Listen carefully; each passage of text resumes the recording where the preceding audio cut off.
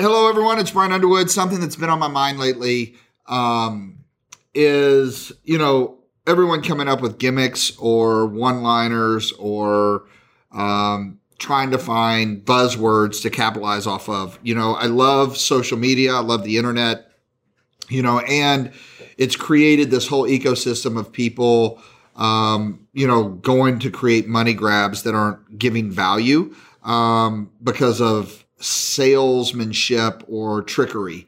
And I think that my challenge to everyone listening to this is forget about the trickery and the salesmanship and let's everyone start focusing, because there's so much talent out there and they have such a short-term mentality to go for the money grab.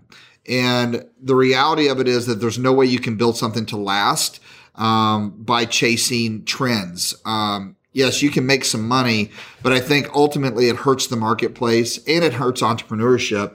And so many people do it. I've grown up in an industry for the last 27 years to see people jump from, what they would consider, I'll call it one splash to the next splash. And at the end of the day, when it's all said and done, there's no growth in that and there's no betterment to the world. However, you can find, just like with any industry, a few companies that always stand the test of time. And you have to ask yourself this: what is it that separates them from everyone else? And I'm going to give you this simple formula. And I think this formula is so important no matter what you're doing as an entrepreneur. And that is this: begin with the end in mind, first and foremost. What is it that you really want to do? If all you're doing is going for money, I'm telling you, that's a recipe, not only for disaster, but for misery. It's going to be easy come, easy going. When you chase money, money will elude you. And I don't think that anyone grows and you don't become conscientious of what you're leaving back in the world. I'm not saying you can't have a little bit of fun with the money that you generate, but if you're able to generate enough that makes a difference, you have the talent and the ability to do something to create a legacy. And the formula that I want everyone just to keep in mind is this: is number one, begin with the end in mind. Like, why are you doing what you're doing? Simon Sinek has a book, What Inspires Leaders to Do What They Do. A lot of you've seen that TED Talk. If you haven't, go watch it now. What inspires leaders to do what they do? Why are you doing what you're doing?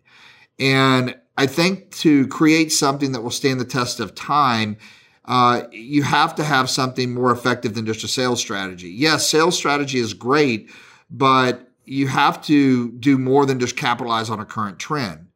So to endure creation, whether it's a product, a company, a piece of art, you want it to go on and earn money based on the value it brings, far beyond, when the work is finished or when you're done promoting it, right? Because it stands the test of time.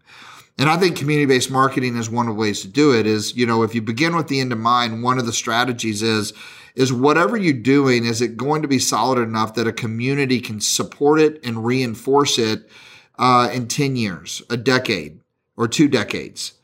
Right? And so the difference between a great work and an idea for a great work is the sweat, the time, the effort. I had something on my desk forever that my dad got me that was a jewelry holder, and it said nothing of value was ever created without effort and investment, right? It's the agony that goes into engaging an idea to turn it into something real. And I think so many people take so many shortcuts because of what they want immediately, which is cash flow, right? And there's so many creative ways that you can go do that right now today. Every single person is a consumer, right? So listen, our number one impulse is to buy, but be aware of someone just selling you something to sell you something. Support those that have a greater consciousness for what they want to leave behind, that they're building something to last, right? Quality does matter. And so don't get caught up to the inertia or the energy of the sale. As a buyer beware, making sure that you're buying something from something that's reputable, that'll be around, that you're supporting a greater level of consciousness, right? I love social entrepreneurship for that matter. And I think that you could create, consumer consciousness through communities, right? With community-based marketing. And so If you're a creator, you're an entrepreneur, I'm going to encourage you to implement this formula and pursue a strategy that's really simple, right? And that is, don't take the fast path to success. Even though it can be grand and luring, disconnect from that and the immediate results and reconnect with what's important, right? And what's important is what you're doing going to be able to be a lifestyle brand, right? Is it going to be able to inspire other people, and is it going to be able to support an entire community? So I do think luck's important, right? You make your own luck, though, with intelligence, adaptability, and a lot of hard work and hustle. So luck is certainly an important factor, but success is also the result of this. And here's the formula that every entrepreneur should follow, right? Making the decision, committing to the decisions that we make, but also being mindful of this: the right decisions with the right priorities. Are your priorities your people? Are your priorities your brand? Are your priorities the long tail? And definitely the right product that's congruent to that. So if you want to build a lifestyle brand that can last, you have to make the right decisions plus the right priorities and the right product. Let me give you an example of what some of those right decisions can be, right? Because all in the marketing in the world won't matter if the product hasn't been made right. So make sure that your product is aligned with your vision and mission of what you want to do, and it can sustain. But here's some of the right decisions. The right decision might be you plan, you polish something up, but you get feedback. But the right decision might be to change your course, to be adaptable. The right decision could be to stay the course.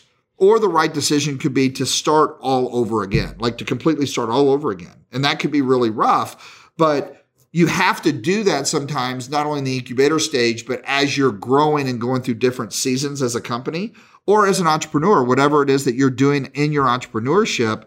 Your business is going to go through different seasons, but you want to stay aligned to your own vision and mission and make sure sometimes that the right decision is the hardest decision to make. Right? Your right priorities might be about the brand or the people or the vision and the mission or what the core value is, and making sure that whatever product that you have, that it's congruent to that vision and mission. That is the formula. It's simple. So anyway, I don't know. Just one thing that frustrates me is, fast success usually leads to fast failure. And I think so many times you get so overhyped in today's world that people can't filter out the noise. Create a strong filter for yourself. And the first step is spend as much effort and time as you need to create the highest quality, product, team, community. And keep in mind that making something that can truly be great will require following through long enough and going through a big frustration road that it can stand. So anyway, so with that being said, hopefully you took something from this. But my encouragement or a challenge is begin with the end in mind. Build something to last, even though it might take a little longer. It might be a rougher road. It will definitely be worth it at the end. And make sure that you follow that formula: right decisions, the right priorities, and the right product. And so be willing to do it. Do that thing. We'll talk to you guys soon.